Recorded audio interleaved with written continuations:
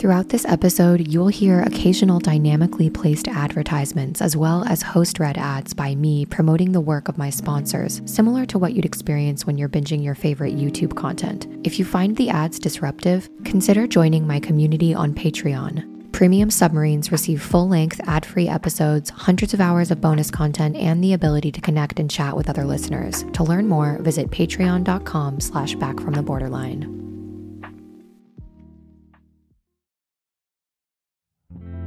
Hey everyone, today is gonna just be me and you.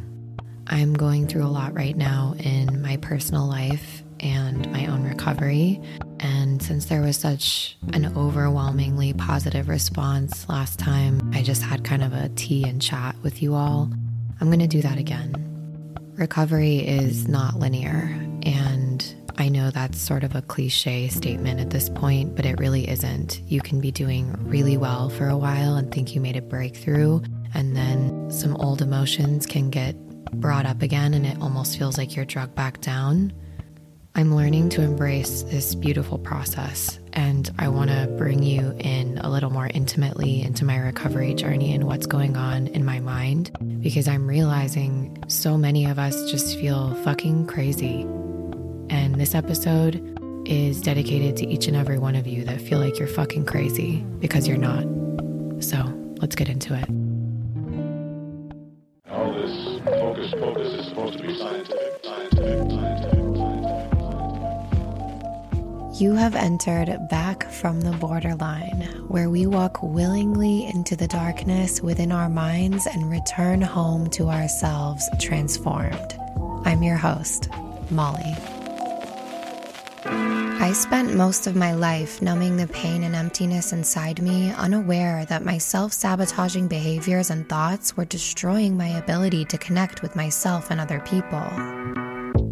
One day, I decided I was sick enough of my own bullshit to hear life calling, telling me it was time for a change, and I decided to answer that call.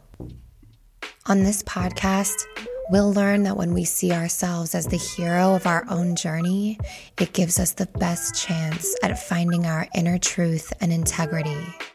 Together, we'll learn to hold complex feelings, expand our consciousness and self-awareness while making meaning of our suffering. Are you ready to find out who you are underneath the weight of everything that's been keeping you stuck?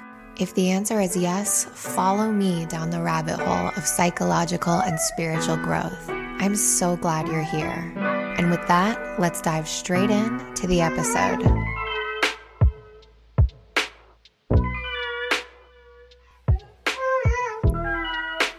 Welcome back, everyone, to Back from the Borderline. I'm really excited to be here this morning. Well, I'm not really excited. I'm relieved.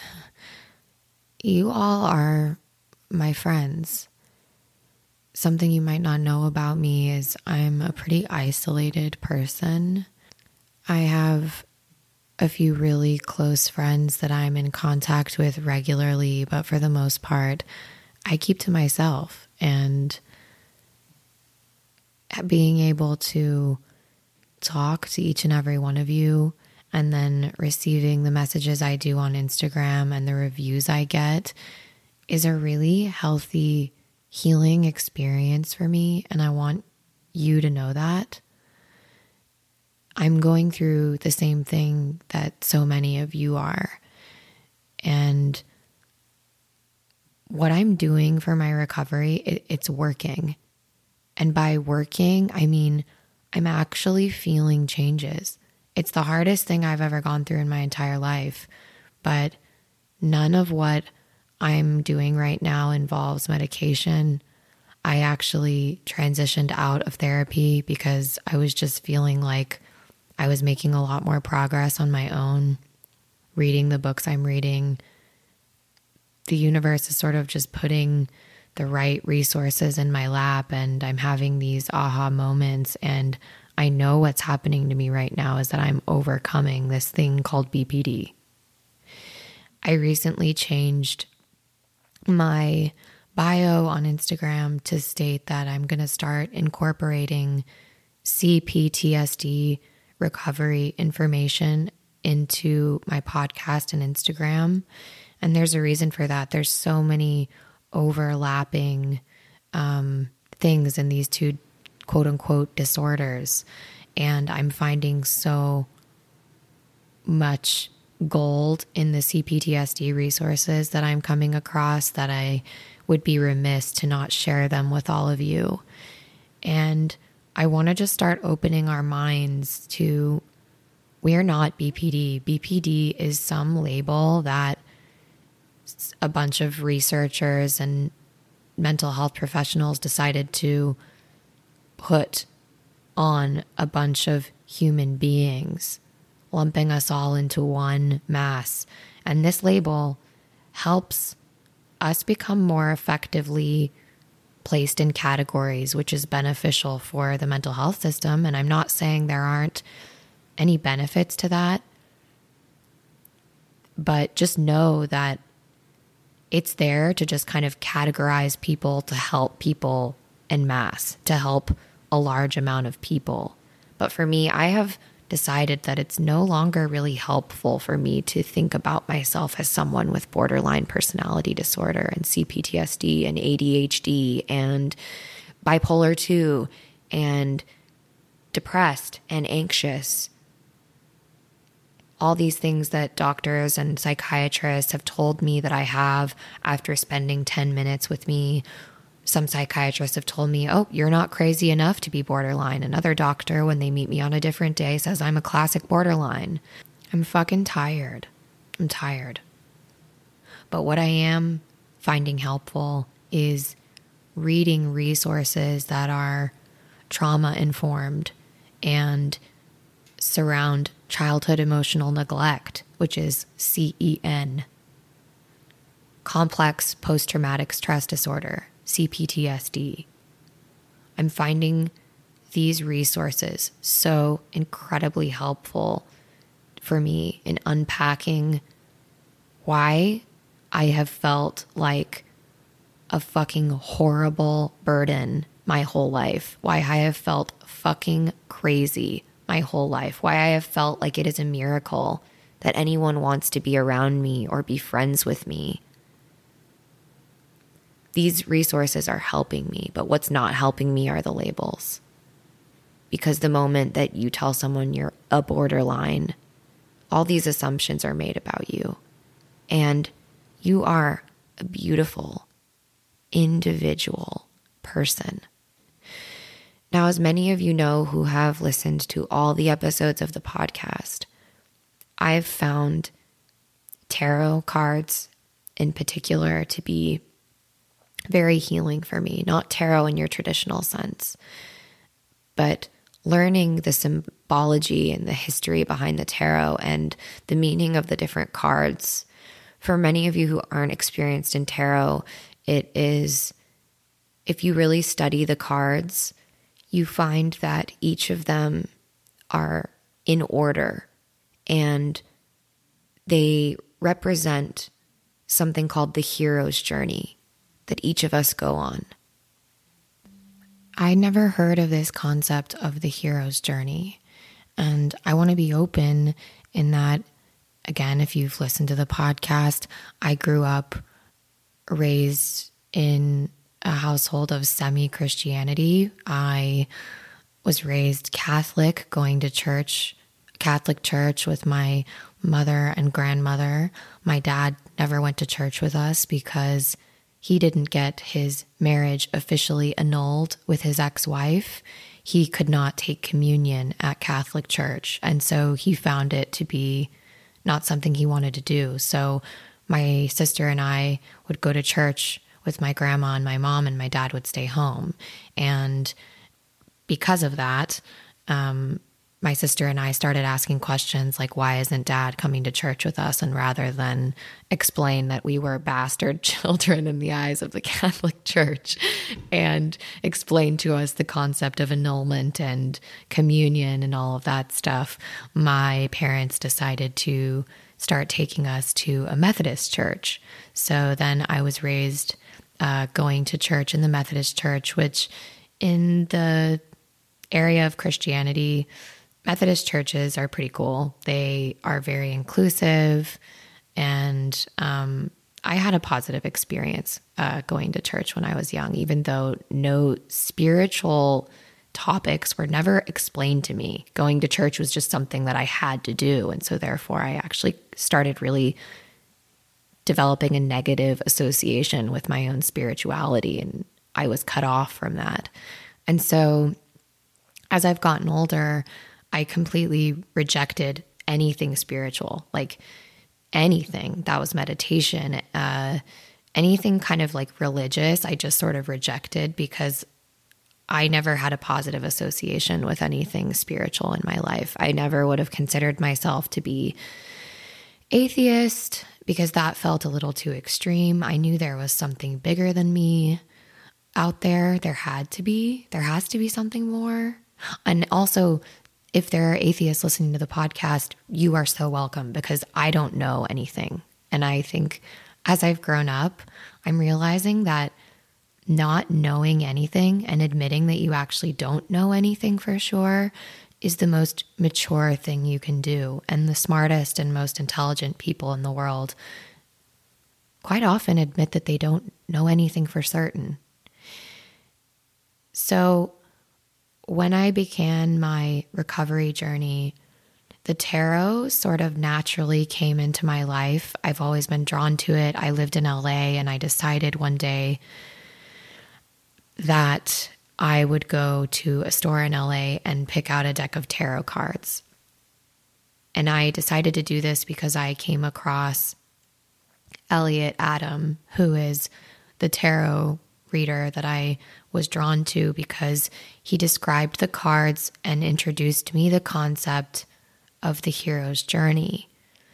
And learning about the cards and the way that Elliot Adam described them, and as I found tarot readers that described the cards with the perspective of the hero's journey, I started to understand why the tarot could be so spiritually meaningful for anyone, regardless of how you believe, because the hero's journey is something that we all go on. It's a collective thing. And I want to read to you a little bit about what the hero's journey is. I'm taking a chance here. I'm going off the rails because this is stuff that's actually helping me, and I'm hoping that it can help someone else out there too. So many of us that struggle with our mental health, we were raised in varying degrees of trauma and abuse and neglect. Some of us had all of our basic needs met at home, but then were completely emotionally and spiritually neglected. So if you're someone like me, you were raised in a home where your physical needs were met. I had a warm house. We never ever had to worry about whether I had enough food or clothes for school. We were middle class. My parents were teachers. Sometimes I had hand-me-down clothes, from my cousins. But I never went without. I never ever had to worry about my basic needs. So many people out there, and I'm sure so many of you that are listening, were raised in homes where not only were you emotionally neglected, maybe you were physically abused. You had to worry about your basic needs being met. But regardless, any of this trauma is all damaging, and it all leads to us growing up into adults who were robbed of the ability to go through the phases of the hero's journey, through the process of individuation, as Sigmund Freud calls it. All these amazing human beings in history, and I'm not saying Freud is amazing, he has his limitations, but again, we're all human beings. But Sigmund Freud was someone who knew there had to be more. Carl Jung was someone who knew there had to be more. The inventors of the tarot, they knew there's something more out there. We have to connect to this universal journey that we all go through. We don't hear about this in the media. We don't hear about this from so many of us that are mentally ill. We don't hear about any of this from our parents. I personally felt growing up like I was just living in a home where my parents kind of just had to keep me alive. Like, as long as I'm alive and I'm not in immediate danger, like, I just was there. And if I got too emotional or if I pointed out the clear fucked upness of the emotional state of my household, then I was a problem.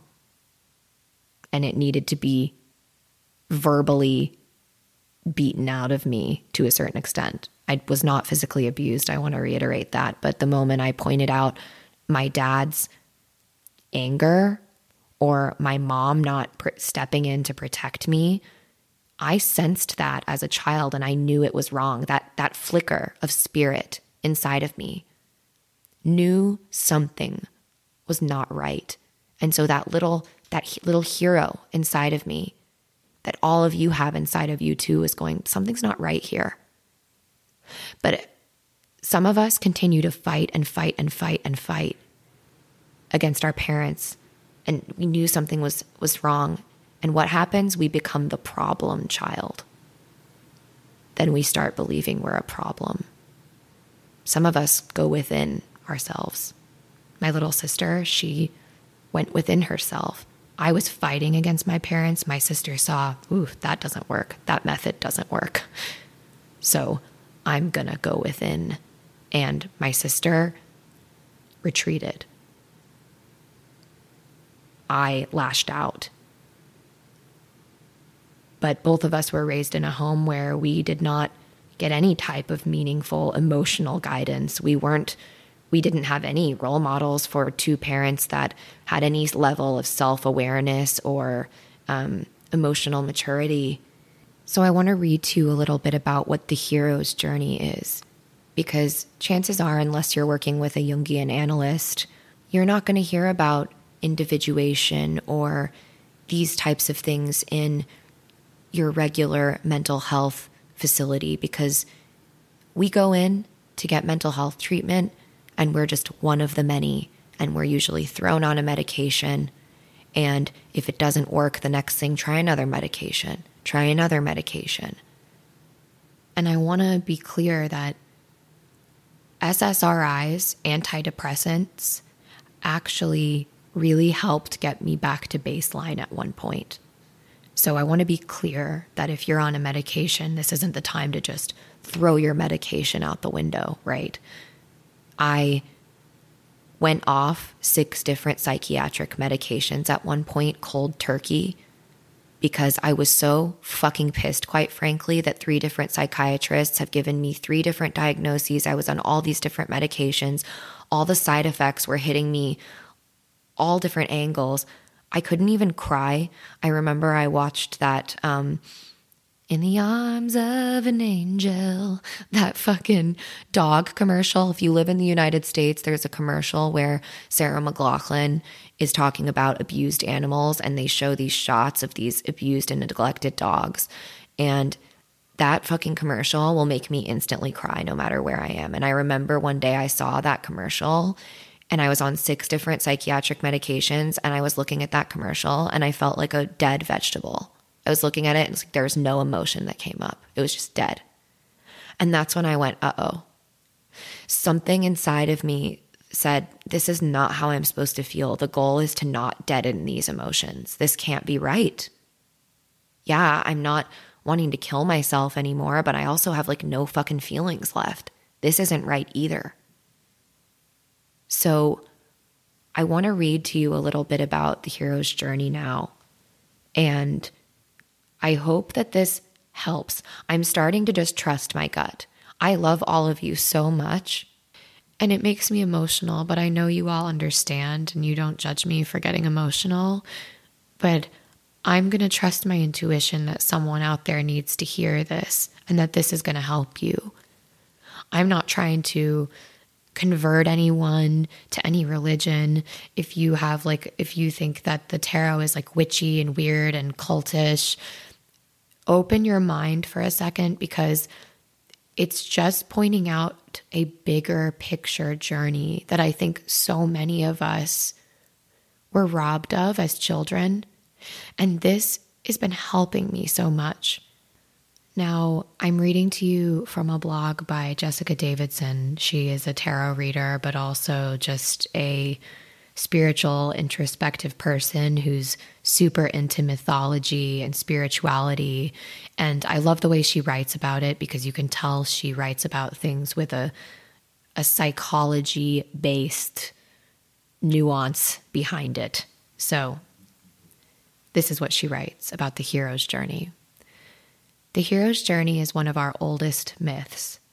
It shows how we grow from ignorance to enlightenment through various stages of development, both individually and collectively. It was called a monomyth by Joseph Campbell in his book The Hero with a Thousand Faces, and is often used to structure stories in films and novels. Archetypes are abstract forms, patterns of emotion, or morphic fields that underpin our collective unconscious. They represent our shared experience as humans and depict behaviors and reactions recognizable across cultures. They appear in our dreams, fantasies, and myths, from where they exude a powerful influence on our lives. Archetypes tap into our psyche at a profound level, and as multi-dimensional symbols, are not easily accessible to the rational mind. Since these symbols operate from the unconscious mind, we tend to project them onto others and situations in our lives and are often totally unaware of why we behave the way we do. The archetypes work through our unconscious actions, and they only become active when we follow their universal forms. As individuals, we can grow in two different ways. The first is a natural process of growth guided by archetypal forms and social structures. This happens without any conscious control and is the way we grow through childhood. None of us choose to learn to walk or talk. It just happens. Not that it's easy. The second type of growth is more conscious and deliberate. It is a process of inner development that still follows archetypal patterns, but requires active engagement from us. Carl Jung called this process individuation. Now, this is an important concept for all of you to know. If you dive into researching individuation, this is a sidebar from me, Molly. This is no longer Jessica Davidson. Look up individuation and read everything you can about it. Do it. I promise you it's going to change your life. So, Jessica continues, individuation is guided by the archetype of the self, a symbol of psychic wholeness. The self, with a capital S, includes everything, while the self, with a small s, is the limited personal self. Individuation involves growing towards wholeness and integration, from identification with the ego to the self, the big S self. It's an expansion of consciousness and self-awareness which brings about a balancing of the opposite sides of the psyche. This is another sidebar from me, Molly. This sounds like really high-level stuff, but this is super important. When we talk about splitting and you hear your therapist or someone saying, "You're splitting," very rarely are they going to talk to you about this stuff. This is where splitting comes from. When we are disidentified and we are fragmented and we're projecting things onto us, our parents, our grandparents, generational trauma comes from this fragmentation, splitting off from ourselves. Individuation is the balancing of the two sides of the psyche. It's putting everything together so we're balanced, unfragmented human beings. And that's the goal of therapy. When you go to a therapist, when you go to a psychiatrist, this is what they're trained in. You wouldn't fucking know it half the time because, quite frankly, I think psychiatrists, a lot of them out there, there are good ones. I'm not going to split, but there are a lot of mental health professionals out there who are at the mercy of this system, at the mercy of drug companies, at just how it's gotten out of control. And so they're not going to talk about these core issues, the hero's journey, individuation. And we're robbed of this knowledge, and I'm trying to give it to you. This isn't woo-woo stuff. This is like what psychiatry is based upon. Jessica continues to say, This won't happen, and by this she means this bringing these fragmented pieces of ourselves together, this process of individuation. It won't happen unless we make the effort. We must choose to individuate. It is a process that takes courage and determination. This is the hero's journey. Now, how can we become more conscious of this process of growth and embark upon our hero or heroine's journey? We need a way to access the symbolism of the unconscious and learn its language. One system that has been used for centuries to do this is the tarot. This is why I love the tarot, everyone. Sidebar from Molly here again. The tarot is something that was created very long ago. It's like pre-psychiatry. It's pre-Freud. It's pre-Jung. Okay? This is something that helped people reflect and guide their days to connect to these universal archetypes to help them become psychologically whole. So, she continues to say, the tarot is a metaphorical and symbolic system which can be used to access the wisdom of the collective unconscious. The cards can be used as a focus for meditation and contemplation, leading to the development of self-knowledge and spiritual growth. Tarot packs consist of 78 cards made up of 22 major arcana or greater secrets cards and 56 minor arcana or lesser secrets cards.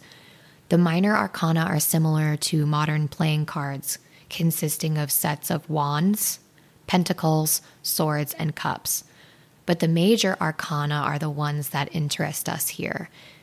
They depict the archetypal hero's journey, using images to show the stages of psychological and spiritual growth that we all travel, if we choose.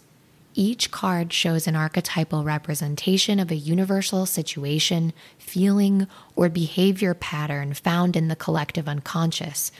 They are grouped into 2 stages. The first half of the major arcana explores the path of self-development as we grow from child to adult, where the second half turns inward and looks at the journey towards spiritual transcendence and individuation. There's that word again, individuation. Freud says it. Psychiatrists today still use that phrase. All these stages are set out one after another. The hero's journey doesn't necessarily proceed in a straight line. The entire process can be experienced at any point in your life, and the journey may be undertaken many times over. You circle round and round, gradually waking up and growing in self-awareness until you reach maturity or full enlightenment. Nobody knows where tarot cards came from originally or who first created them. They appear to have come out of the cultural explosion of the medieval Renaissance, a time when there was a lot of exploration of different philosophies and religions. The cards were probably created in Europe, but they incorporate imagery from multiple traditions, including Christian, Gnostic, Islamic, Celtic, and Norse. Unsurprisingly, the Roman Catholic Church condemned the tarot, calling it the Devil's Bible or the Devil's Picture Book. It seems likely that the tarot was used to teach initiates of occult mystery schools, that the cards were designed to represent the various stages of a system of initiation using a secret symbolic language. In fact, the tarot imagery is very similar to that of alchemy, which was used as a way of developing the consciousness of the initiate to lead them into something called enlightenment.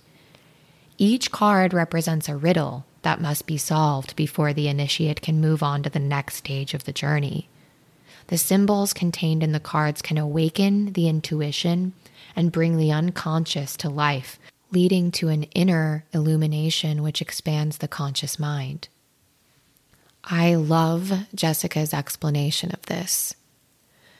Tarot cards have been really helpful for me because I didn't have a parent in my life to guide me through this hero's journey. That's what parents are to set you up for success in life, to teach you these universal themes that everyone goes through, how to become your own individual person, how to wake up to your innate nature.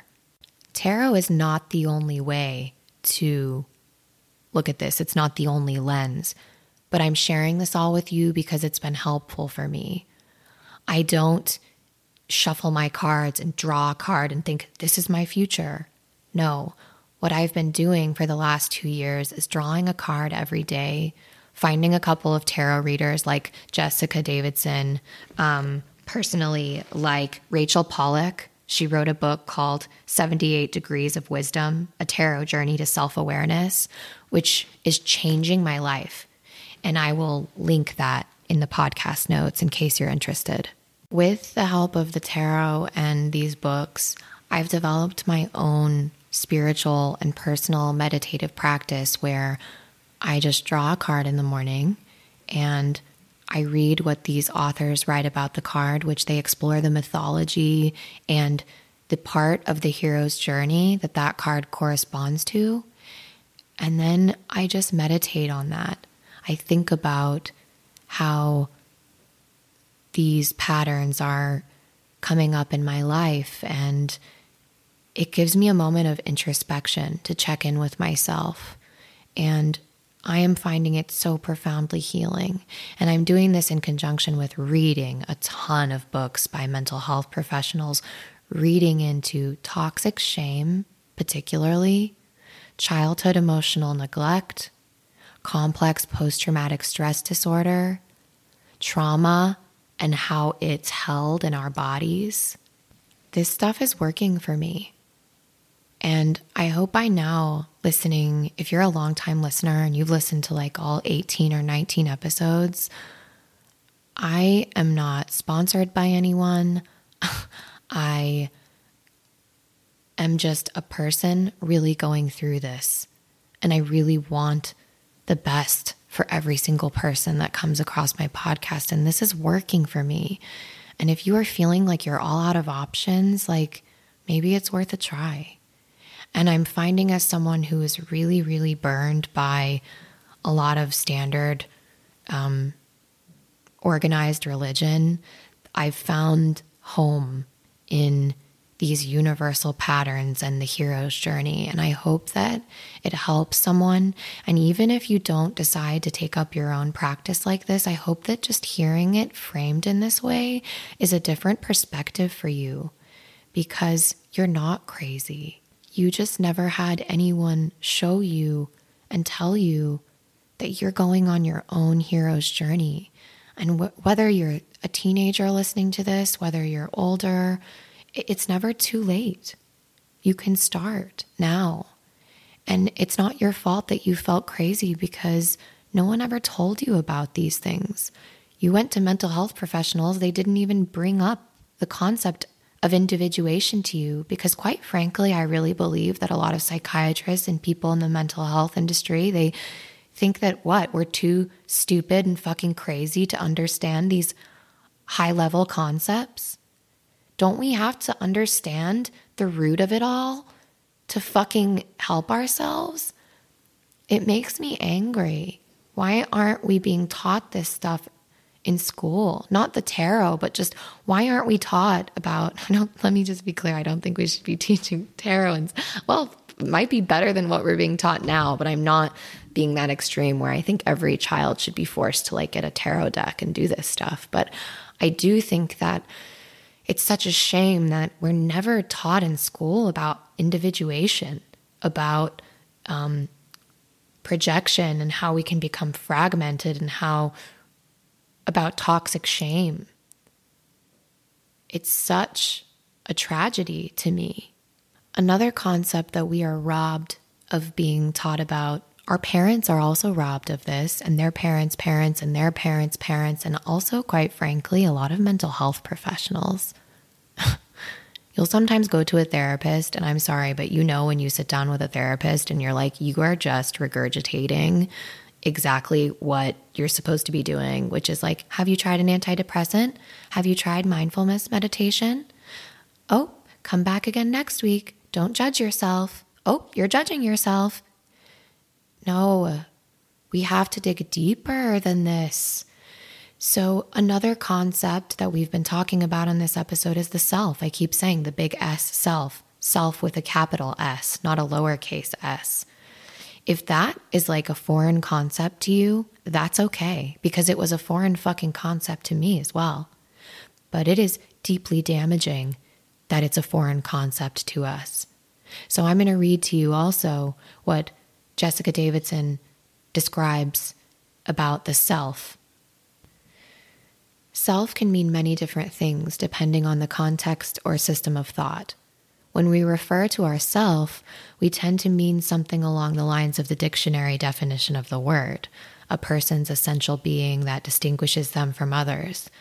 It's also considered to be the source of our actions and thoughts and to provide us with a specific personality or individuality. Needless to say, none of that quite holds up to scrutiny. Generally, we can say there are two selves, the self, lowercase s, and the self, uppercase s. The self with a small s tends to be equated with the ego, while the self with a big S is equated with the higher self, true self, or witness. These are important terms that, again, if you are like hardcore in your recovery, write this down now. I'll take a pause so you can get a pen and paper. Put it in your iPhone notes right now. You need to do a deep dive. Look it up on YouTube. There's millions of videos. Get very familiar with these concepts. Individuation, higher self, true self, or ego. Look into these concepts. It will really help you in your recovery. It's the root of everything, okay? It's not just the bullshit that we get, the quick fixes. So Jessica continues by saying, but to be more accurate, we should distinguish between the self and the ego and acknowledge that the self isn't strictly a self at all. In psychology, the ego and the self are seen as different entities with different functions. The self arises first, the ego coming along later in our development in childhood. The self is the basic sense you have of being located in a body in a particular place with sensations and feelings. It's always embodied or rooted in your awareness of your physical being. The ego develops gradually through childhood and is a mental structure created in relation to your sense of self. The ego is what you think about yourself. It's the ego that comes up with the stories you tell yourself about who you think you are. I'm a man.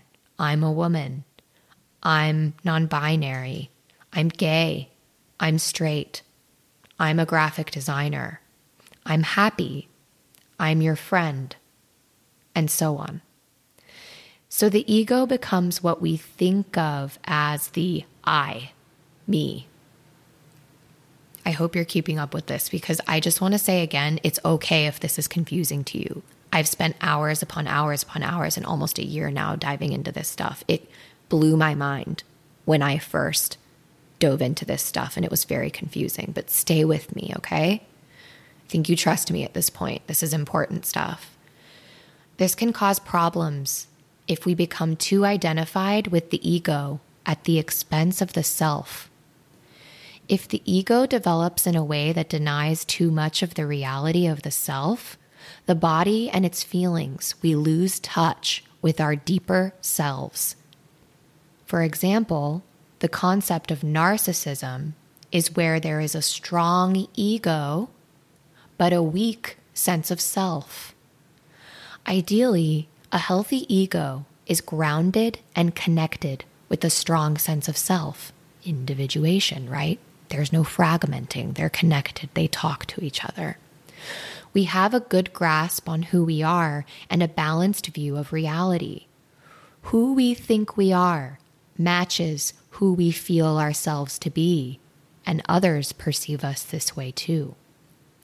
The self, the big S self, has a multitude of names, which may mean different things within each belief or thought system. But generally speaking, the self is the root of your awareness. It is pure consciousness or emptiness. In reality, it has no content, no form. It's what enables you to be aware of yourself, of everything around you and in you. It's totally impersonal, which is why I feel it isn't strictly accurate to call it a self. So that's where Jessica ends in this discussion. The point of this is that you were born as your big S self. You were born ready to go on this hero's journey. You were ready to just be. You were perfect. You were lovable. You were pure love. And then you were forced into this environment where the people around you were also not taught about this. And because you're a child, you were born with this true nature, and you're looking around at the people around you that were never taught this and were trying to beat it out of you. And I mean that beat it out of you verbally, non-verbally, physically, in all these different ways. But the message you were getting was something's wrong with this free, unbridled nature that you felt. You were made to feel shame of your instincts, of showing big emotions, of expressing your sexuality, because it triggered something in the people around you and that raised you. And they shut it down inside of you. And that's why you grew up feeling crazy. So you fragmented these pieces off. They split off. And because we're all raised in different environments, we develop different coping mechanisms. Some people, like my sister, they go within. They take everything out on themselves. They have a hard time standing up for themselves. My sister has a really hard time holding her boundaries. She's one of the most talented artists I've ever seen. And she has such a hard time demanding her value from clients, saying no when people take advantage of her. Me, I was raised in the same environment as my sister, but because I'm a different being, I raged, I fought against, I rebelled, I destructed, I drank, I used sex as self-harm, I stole things, I screamed back at my parents. The concept of the hero's journey has helped me reconnect with my big S self. It's still there inside of you too. I promise you. You are not crazy. You just were robbed of the opportunity to go on your hero's journey, to be even told that it even exists. So this morning I drew a card, and I admit I actually had a completely different plan for this podcast episode today. I had all these different articles that were research-based, and I was going to share them with you. And I drew this card this morning, and my higher self, the pure sense of awareness within me, said, you need to share this with your audience. And so that's what I'm doing. And I drew a card from the Major Arcana this morning, which is the set of cards we talked about from Jessica's blog that we just read, that is a part of the hero's journey. And the card I drew is called Temperance. And what I'd like you to do, if you can, if you're in an environment where you can do this, if you're listening to this podcast and you can safely look up a picture of the card called Temperance on Google. Look up Temperance Tarot Card. That's TEMPERANCE. Please, God, say that I spelled that correctly. Otherwise, I'm going to look like a damn fool on my podcast. But you guys won't judge me. So look up a picture of the card, because while I read this to you, you are going to get a lot more out of it, I think. So I told you about the book that's really changing my life right now, and it's called 78 Degrees of Wisdom, A Tarot Journey to Self-Awareness, and it's by an author named Rachel Pollack. What I've done in the podcast notes is I have shared all of the links to all of these blogs, the links to the books that I've mentioned, and I even sent a link, included a link rather, of the tarot deck that I use. And I use the Rider Waite tarot deck. There are so many different tarot decks, but I personally use the Rider-Waite tarot deck because it matches the pictures in the books that I love so much, and I like to be able to connect those two things, but this is totally personal for you. So I drew the card Temperance, and what I do when I draw the card, as I mentioned before, is I read from one of the books that I have, the way that the authors that I respect the most, how they describe this card, and then I reflect upon it.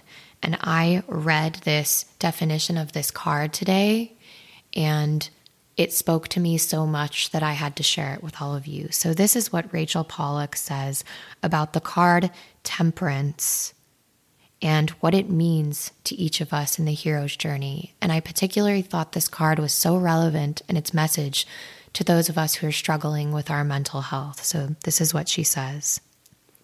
As time goes by, our ego becomes rigid. Slowly, behavior becomes less a response to reality and more a string of habits. The purpose of the second line of the major arcana in the tarot is to free us from this artificial personality and at the same time give us a glimpse of the greater truths within the universe. Temperance shows a person whose behavior is once again connected to the real world, but in a way more meaningful than ever before. For if the child relates directly to life, it does so without consciousness, and as a consciousness grows, so does the ego. Temperance indicates the ability to combine spontaneity with knowledge. The term temperance means moderation. For most people, this means self-control. The tarot Temperance, however, does not go to extremes because extremes are not necessary. Not an artificial inhibition according to a moral code, but exactly the opposite, a true and proper response to all situations as they arise. The word temperance derives from the Latin temperare, which means to mix or to combine properly. The person who has released his or her inner self is characterized not only by moderation, but by an ability to combine the different sides of life. Many people can only deal with life by parceling it off into sections. Does that sound familiar? By splitting. So many of us can only deal with life by splitting. They create one personality for business and another for their private lives, but both of these are false. They consider certain moments and situations to be serious and others to be fun, and are careful never to smile at a serious subject. The people they love are often not the people whom they find sexually attractive. All these separations derive from the inability to take life as it comes, moment by moment. Temperance combines the elements of life. In reality, it combines the elements of the personality so that the person and the outer world will flow together naturally. This card symbolizes a return. We've gone down into the self, and we are now making our way back to involvement with the outer world, enriched. Abstract ideas are becoming reality. Temperance is a card of behavior, not concepts. In the card, the angel stands with 1 foot on land, 1 foot in water. The water represents the unconscious, so the land symbolizes the real world of events and with other people. The temperate personality, acting from an inner sense of life, is able to link these two realms, the emotional self and the real world. The water also indicates potentiality, that is, the possibilities of life, while the land symbolizes manifestation or actuality. In a different deck, Temperance shows water being poured on a lion and a torch dripping flames on an eagle. The angel is mixing the basic duality, inseparably combining the different sides of life that previously appeared hopelessly alien to each other. As the lower form, the scorpion, this energy shows itself primarily as sexuality, the animal desires of the undeveloped personality. When the energy has become transformed by channeling it through self-awareness, it becomes the eagle of spirituality. Strength showed this energy brought out in the form of the lion. The angel on the Temperance card resembles the Greek goddess Iris, whose sign was the rainbow. A rainbow appears on the Bota card and iris flowers on the Rider Pack version. Rainbows appear as a sign of peace after the storm, which reminds us that temperance shows the personality released by the fearful experience of death. The rainbow comes from water, yet shines as light across the sky, an emblem of the inner self, which once seemed so dark, chaotic, fearful, brought out, joyously transformed into the promise of new life. In Jewish and Christian tradition, the rainbow is a sign of renewal after the flood. The flood, like Shiva's destruction of the universe, stands psychologically for the death of old patterns, which do not reflect the truth and joy of life and which lead people into evil, behavior destructive to themselves and others. As Zeus's messenger, Iris traveled to the underworld to fill her golden cup with water from the river Styx. By the way, this is a myth. This is from Greek mythology. The Greeks believed that souls traveled across the Styx to the land of the dead. Only a descent into the underworld of the self can renew life. Do you hear that? Only by going through the underworld can we really embrace and feel truly alive. There is a message there for us. Religiously, the angel symbolizes the immortal soul liberated by death. If you look closely on the card, below the collar you will see God's name worked into the fabric of the angel's gown. In Christian tradition, the soul will become joined with God after the resurrection. The triangle within the square indicates that the spirit rises from within the material body. Psychologically, the angel indicates the energy of life which emerges after the ego's death. The triangle now shows that this energy works within the square of ordinary activities.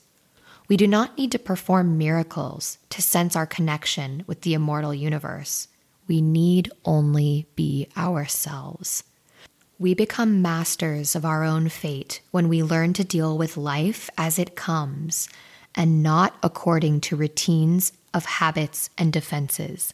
I'm going to repeat that sentence because it is so important.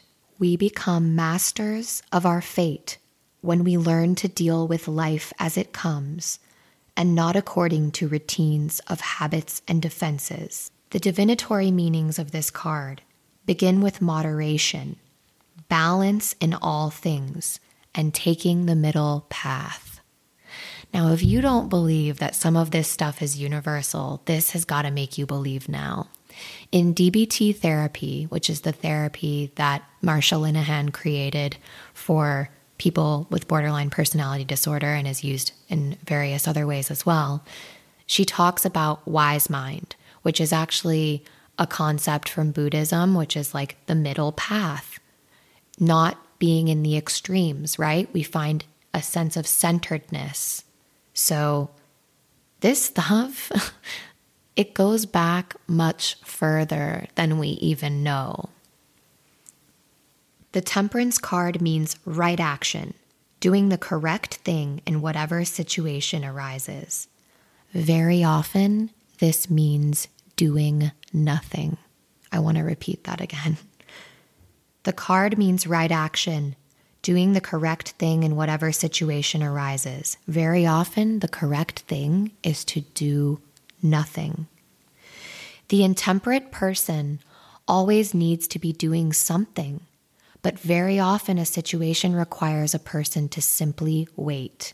So many of us who are struggling with BPD, CPTSD, and many other mental health issues, we feel like we need to react, defend, lash out. And for me, that's something that's been huge in my recovery as I'm learning the power in just deciding to sit with my silence for a few minutes. Sometimes things just work themselves out. Sometimes if someone is treating you poorly and you decide to just stare at them in silence, you'll be surprised at what happens. The card will sometimes appear as an antidote to cards of recklessness and hysteria. Temperance signifies mixing disparate elements together, blending activities and feelings to produce a sense of harmony and peace. If the card appears reversed, It indicates a wildness, going to extremes. In temperance, this is because the person lacks the inner awareness to know what is appropriate to a situation. The card reversed acts as a warning that you have allowed your life to become fragmented, split, and that you are sliding from one extreme to another. It can in fact indicate failure in the great task of letting old habits and fears die away into the past. On a simple level, the reversed temperance card tells us to calm down and avoid extremes. In its deepest sense, it sends us back to strength, to begin that long, sometimes painful, sometimes frightening, but always essentially joyous process of death and rebirth.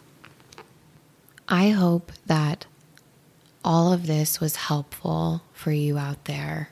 Episodes like my last episode with Stephanie Carreño, the clinical psychologist, are super important because we need the opinions of professionals, but I also think that it's important that we have conversations like this.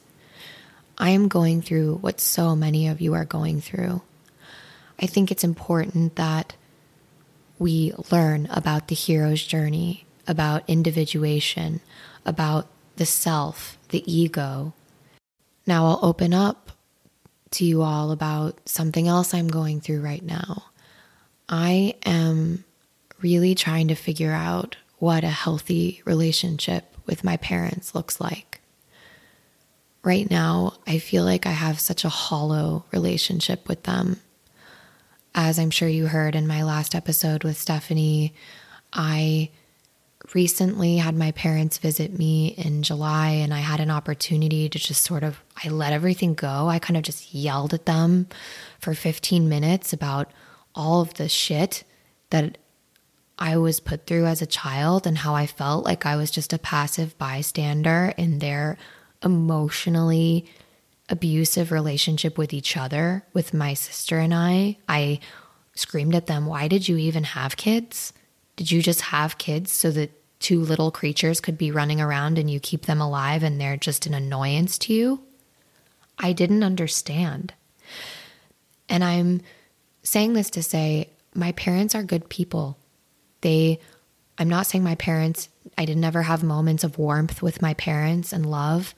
And quite frankly, that's what has made my recovery process all the more confusing, because my dad would have explosive bouts of really emotionally and verbally abusive behavior towards me.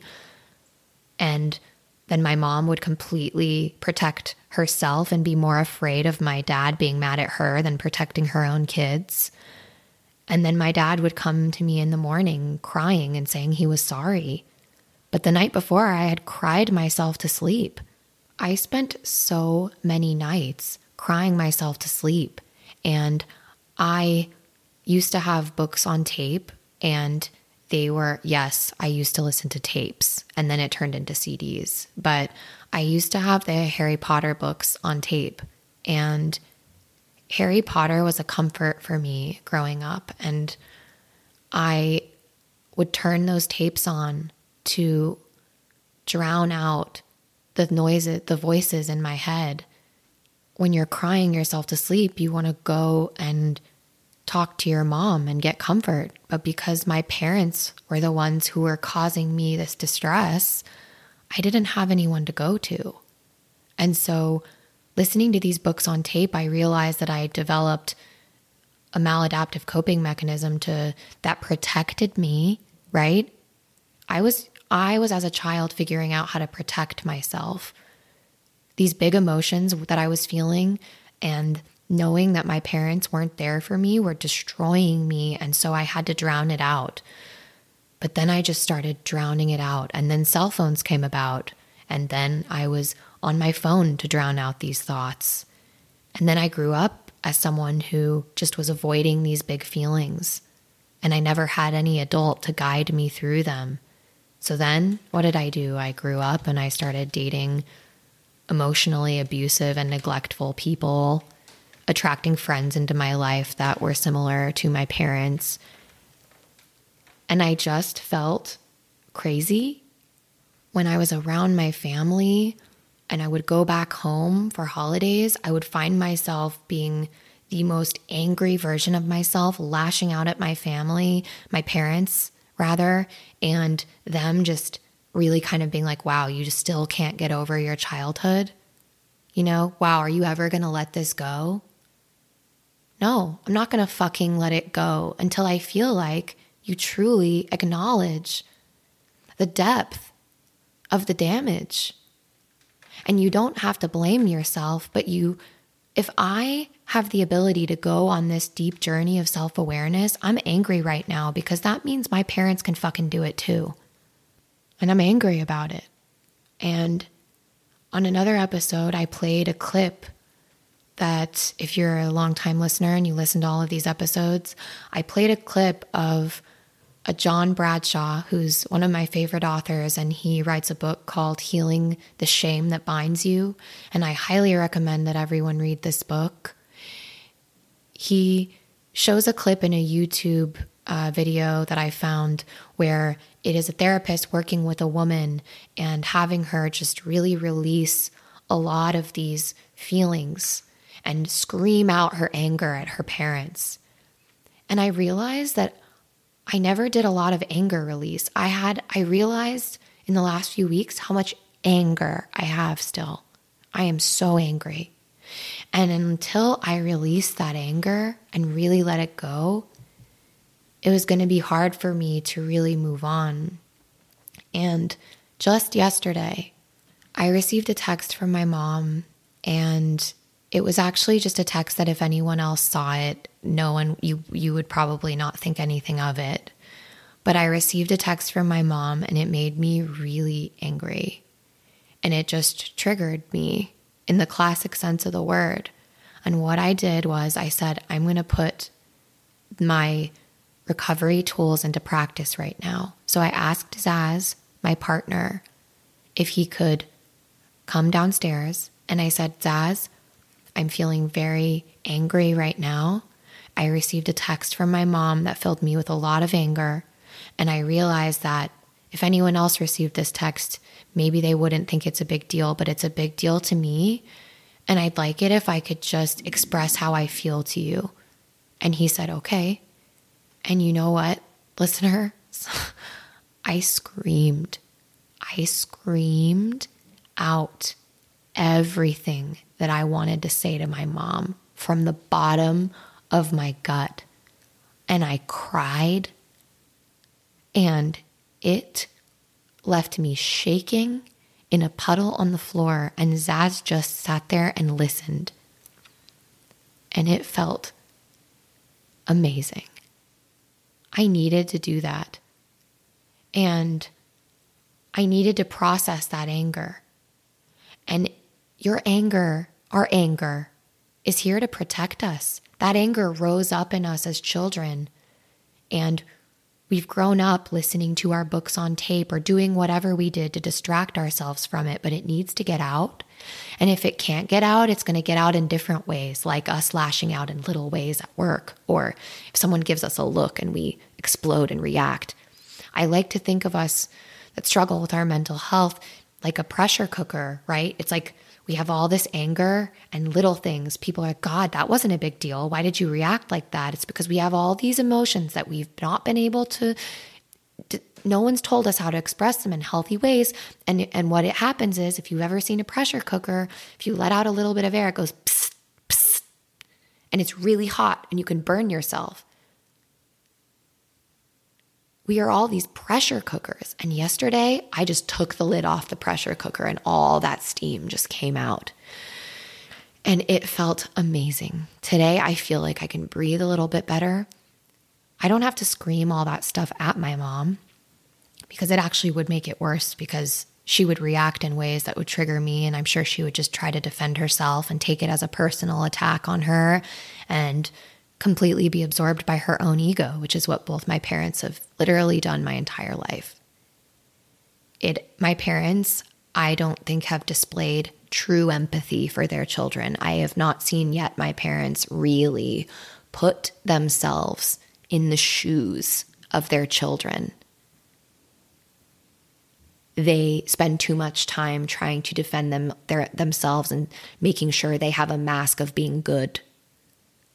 Do I think that my parents think they have flaws? Yes. I don't think my parents are narcissists, nor do I think that we should stigmatize someone who's labeled as a narcissist, because a narcissist is just someone who has also gone through a lot of trauma, who has split off and is fragmented, just like the rest of us. They developed different coping mechanisms.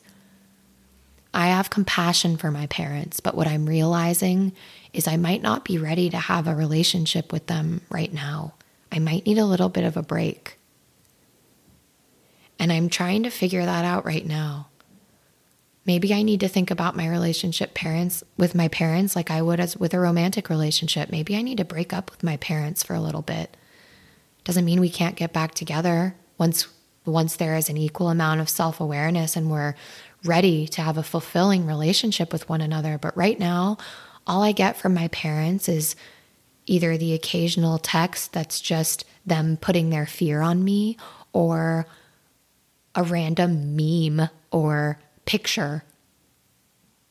My parents, I don't know if they listen to this podcast. They know I make it. But I don't have any sense of true emotional connection to either one of my parents. I know I think they love me I know they love me. They love me in their own way. But do you even hear how I'm talking right now? I don't feel it. I don't feel that I am truly accepted by them. I don't feel it. And when I see other people that have this deep, loving relationship where their parents are like so involved in their life and like have deep conversations that go a little bit below the surface with their parents without their parents like freaking out or being triggered or getting angry. Like, I don't know what that's like. And I'm jealous of people that have that. And when I see it, it makes me sad.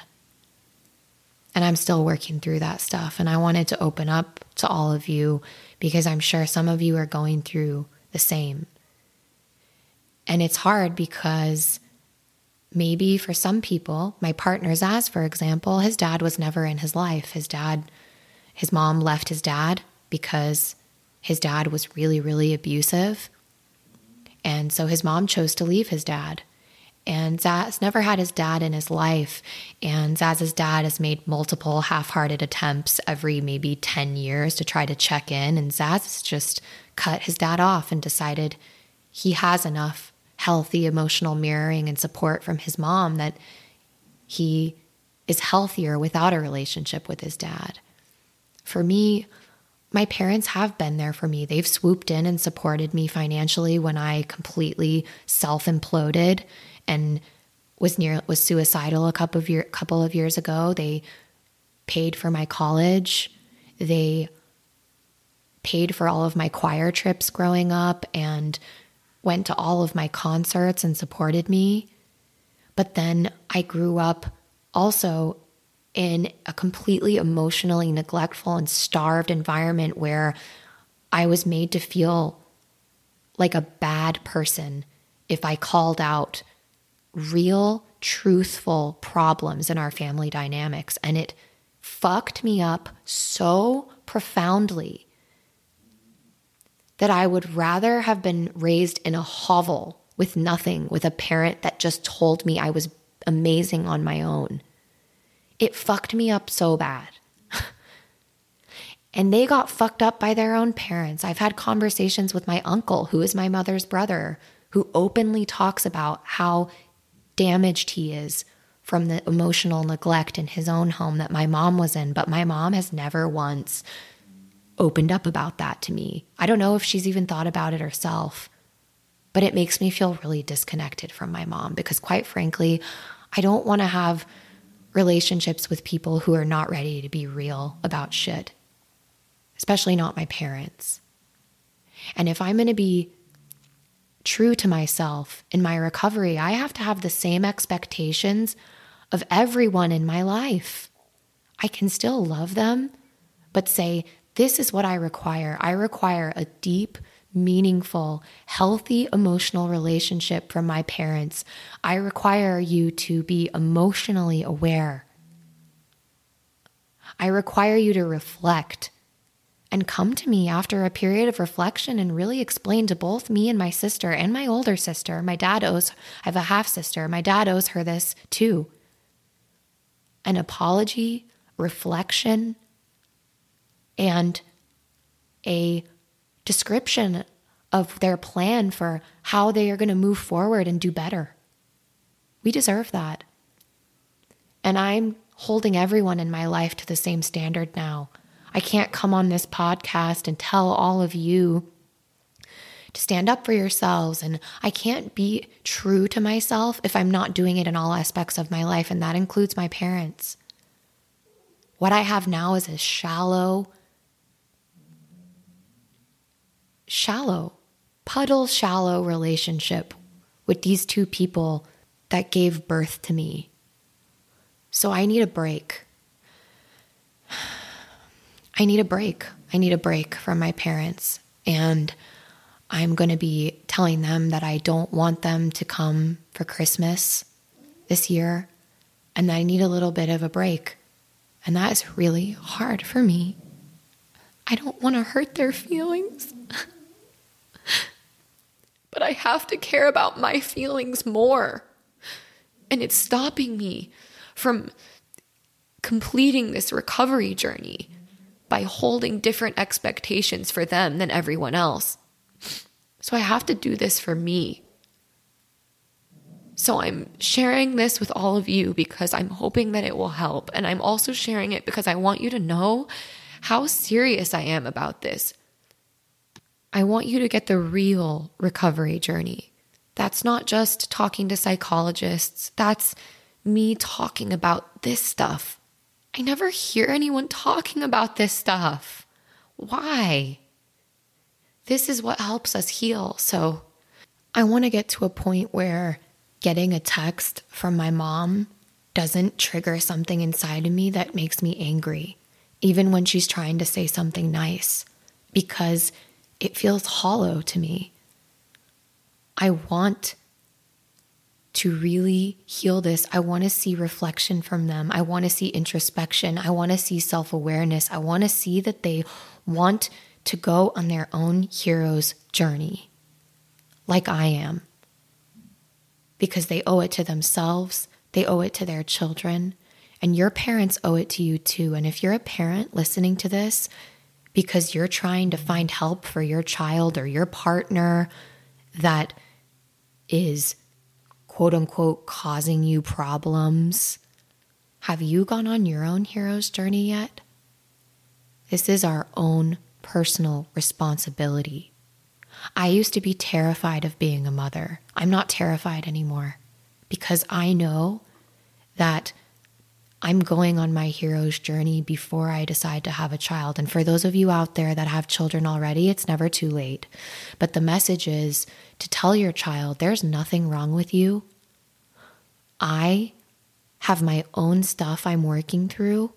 If I snap at you or get angry, it's because I'm going through something.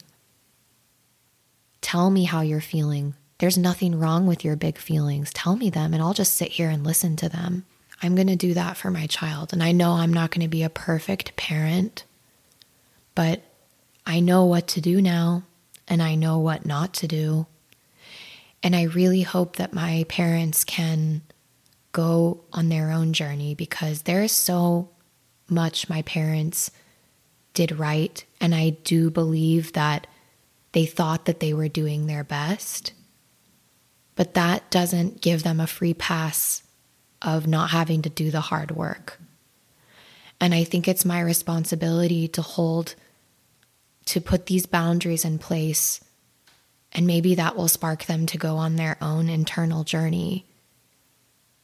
But it's not my responsibility. Maybe it's tarot for them. Maybe it's religion.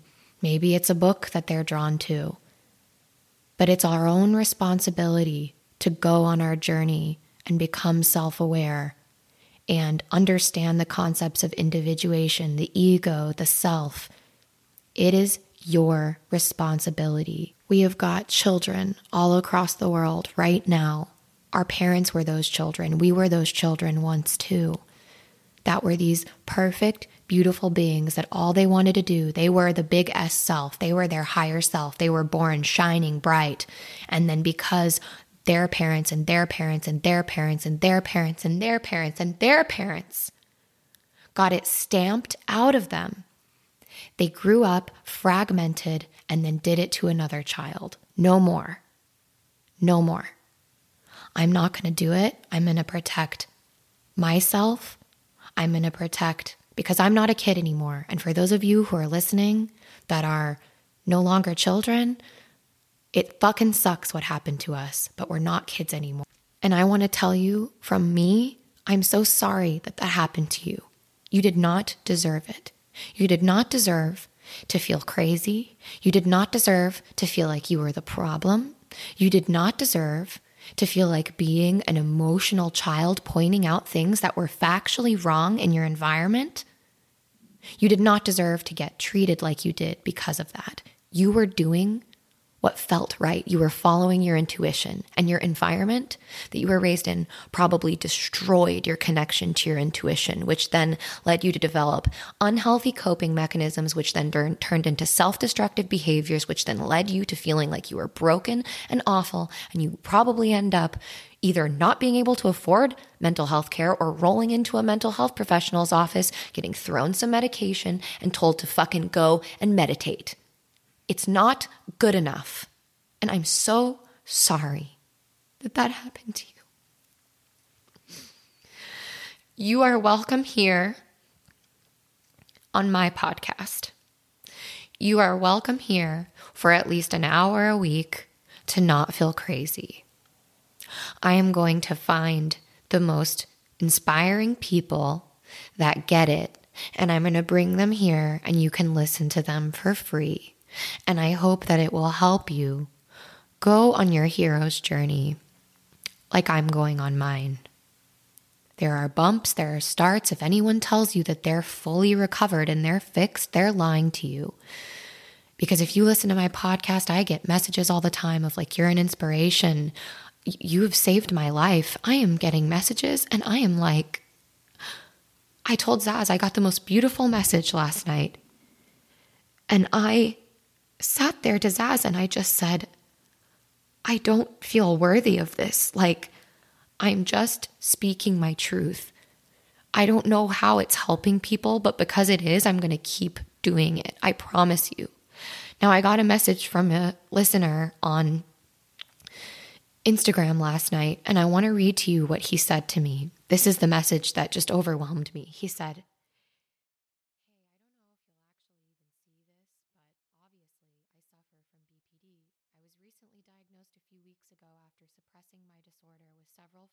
self-harm and risk-seeking behaviors for over a decade. I've always known deep inside that something was wrong and just couldn't figure out what. I was hopeless and suicidal, and then I got a diagnosis. I searched for BPD podcasts on Spotify and came across yours.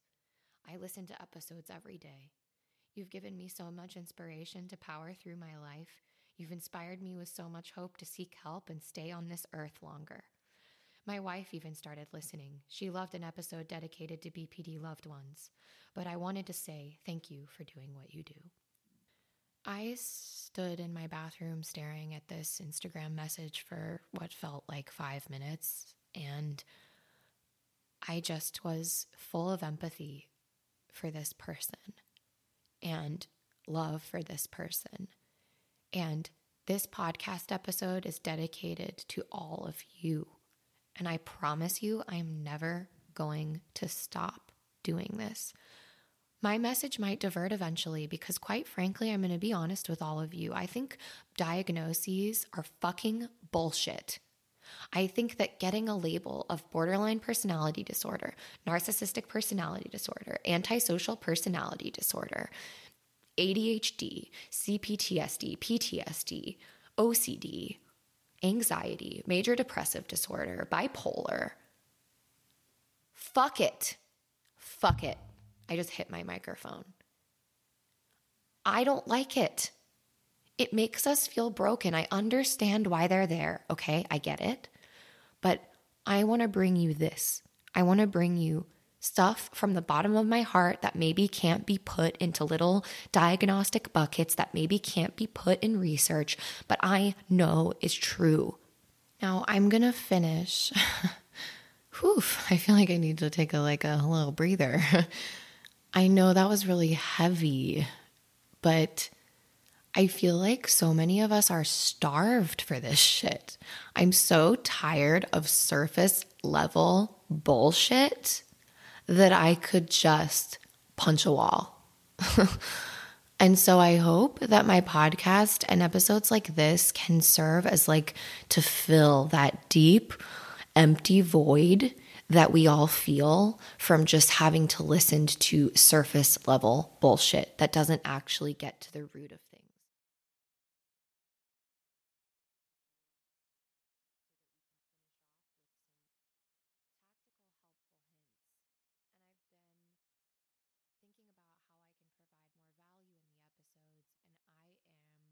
A voracious follower of different Twitter accounts and Instagram accounts. And on my Instagram, I'm really picky about the accounts I follow. And I don't follow a lot of my listeners back on Instagram.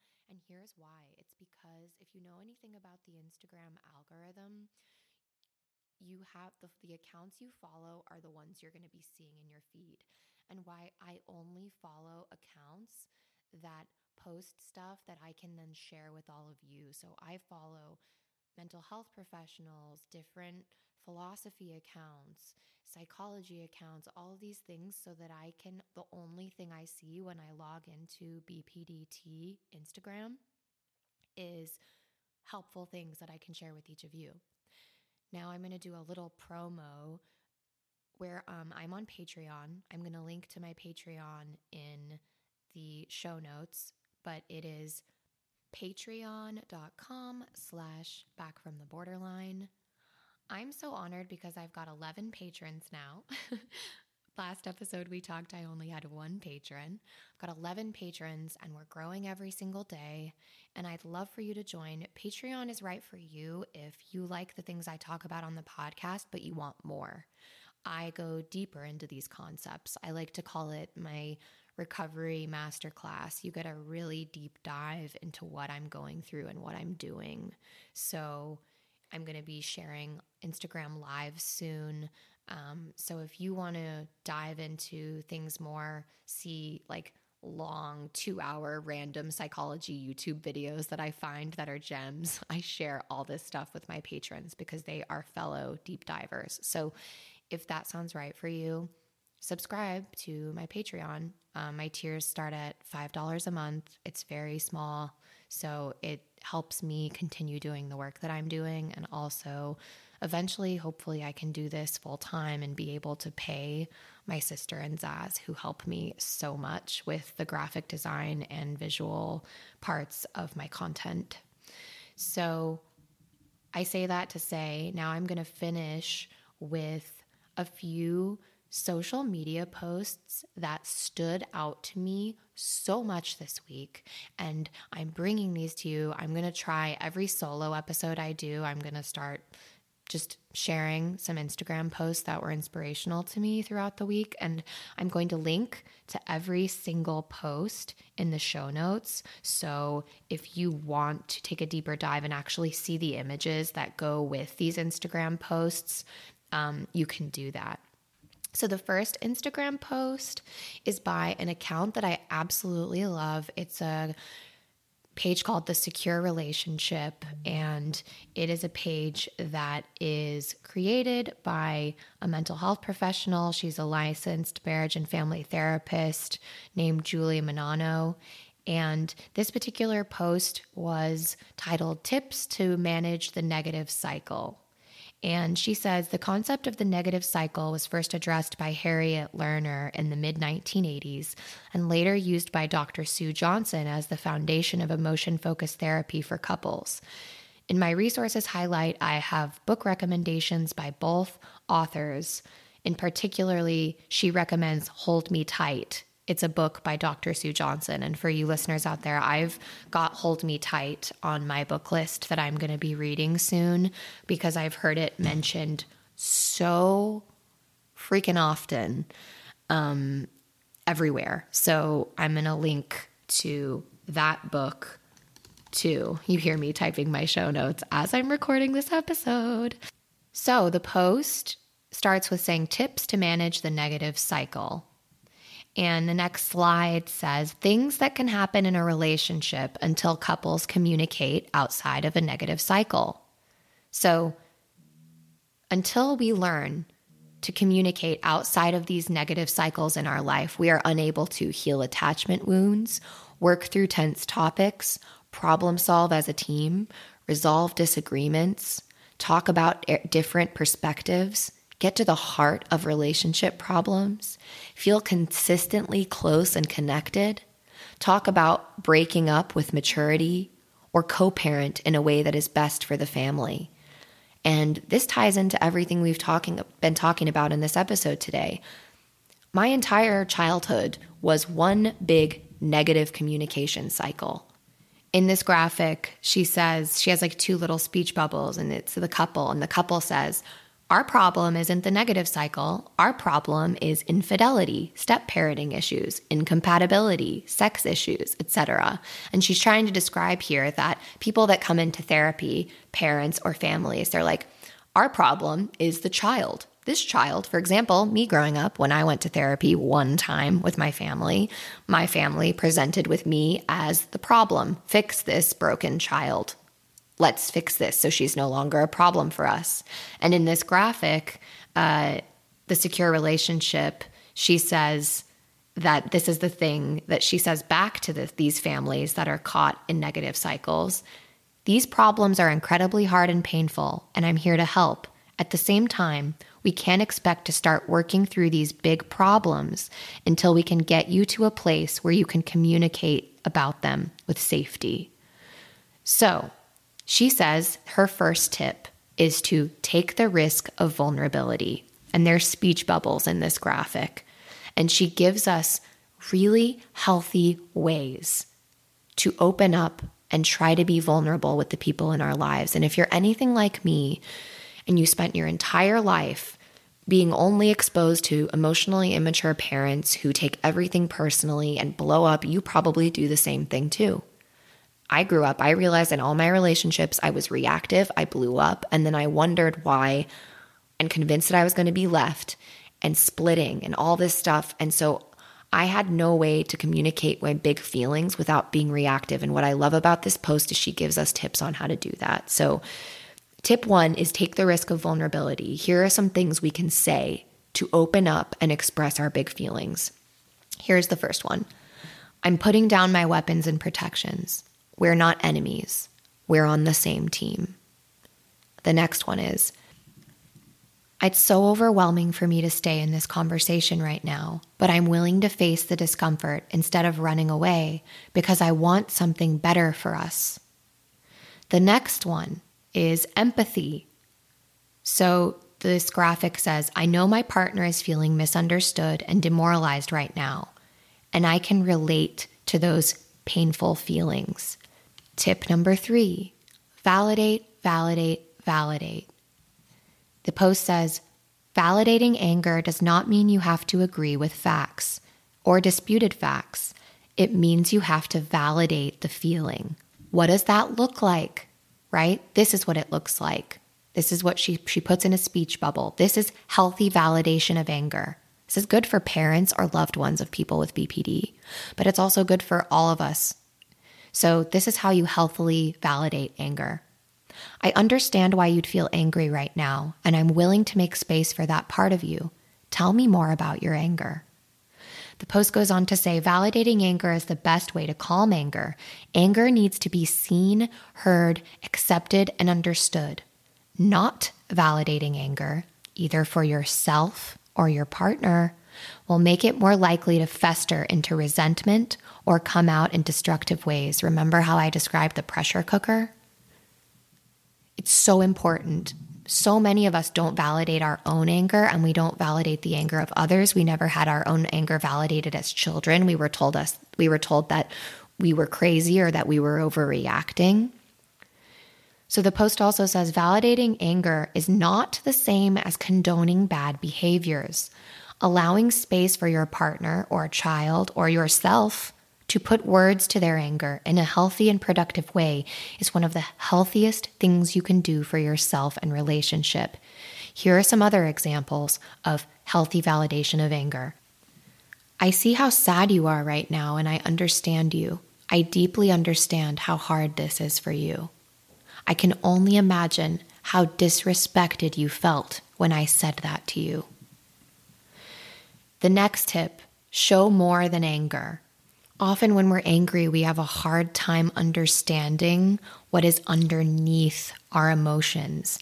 And that requires us sometimes to take a break. So if we're feeling attacked by someone or big feelings are coming up, instead of retaliation, it's often good to take a step back and say, what's underneath this feeling? And this post shows a really good way to describe this to someone. And it's like this. It's really demoralizing for me when I don't feel appreciated by you. In those moments, what you see is me being mean, but what's underneath the meanness is so much demoralization. But I can see how that leaves you feeling attacked and wounded. I love this because what it allows you to do is to express how deeply hurt you feel without showing the person that you love, without telling them that there's something wrong with them or that they're fucking up and you're trying to win or be right. It's saying, here's how I'm feeling. But I can understand how when I lash out at you, you feel wounded too. We're in this together. The next tip, reflect your partner's perspective. So often we get caught up in these back and forths, and both parties, and I'm just speaking about a partner with BPD and then a partner maybe without BPD right now, and it can just go back and forth and they're reacting. One person's one-upping the other, and you're trying to win. But what we often forget to do is reflect our partner's perspective. And so this is a good way to reflect your partner's perspective, according to the post. So what you're saying is that the thought of spending more money right now makes you feel really insecure. I can see that. Do you see the difference there? The next step, agree to take a break.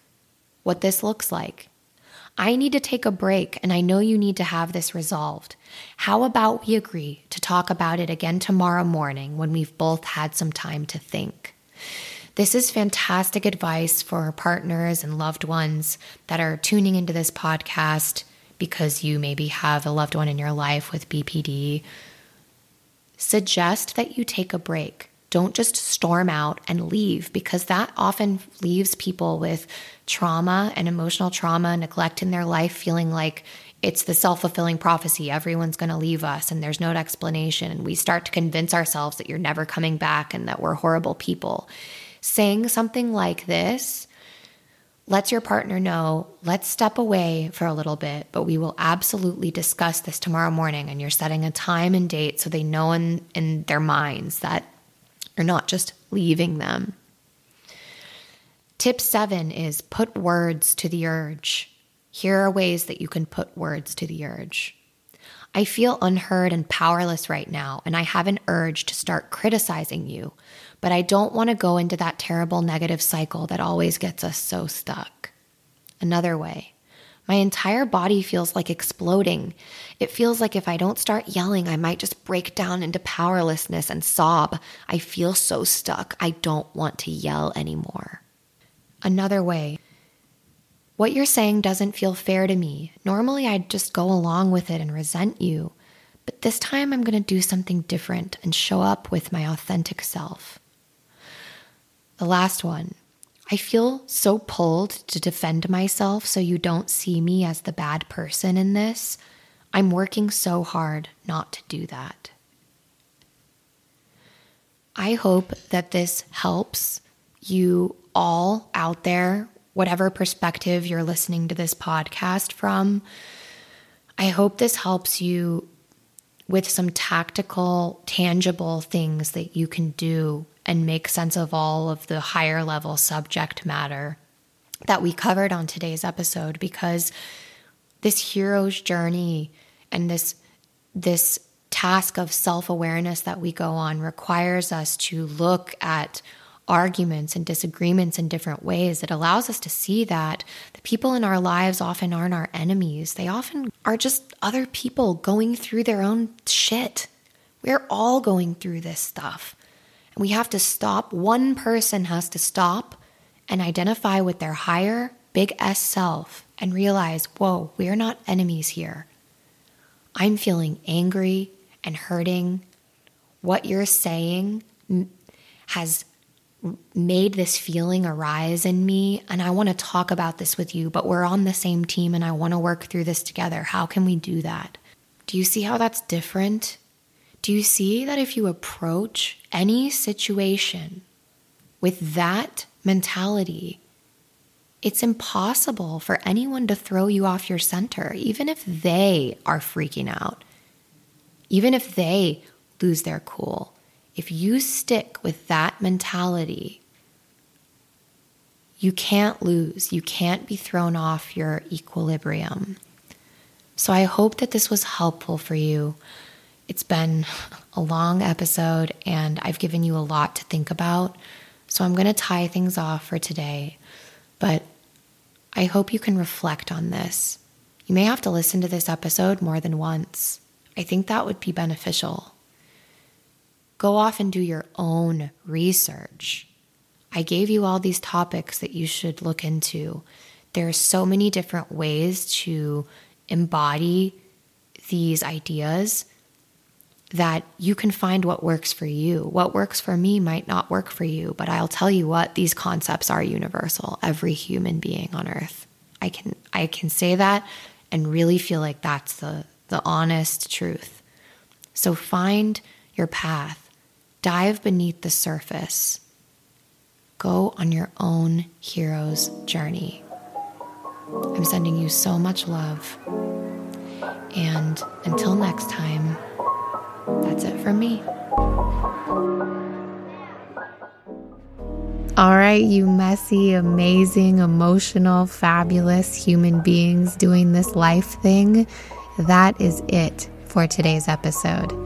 I want to thank you so much for listening, because out of all the millions, billions of podcasts in the world, you chose to listen to mine. And that means a lot to me.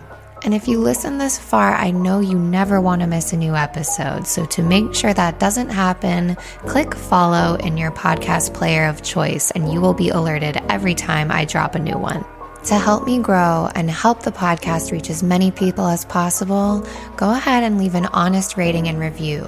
Not only that, I love to hear your feedback, so please share it with me. I read every single review, and you just might hear it read out loud on the podcast. To connect with me directly, follow me on social media and keep up with all the new updates. You can find that all at backfromtheborderline.com. And as always, any articles, resources, or other helpful information you've heard today can be found in the description of this podcast episode. So don't forget to check out the show notes. And until we meet again, remember, life is a circle, a cycle, a process. Separation, initiation, return.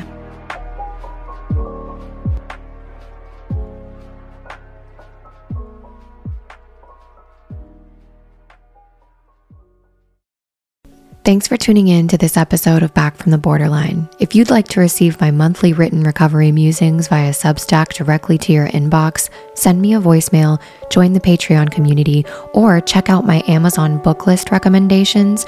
Visit backfromtheborderline.com and click to access my Linktree.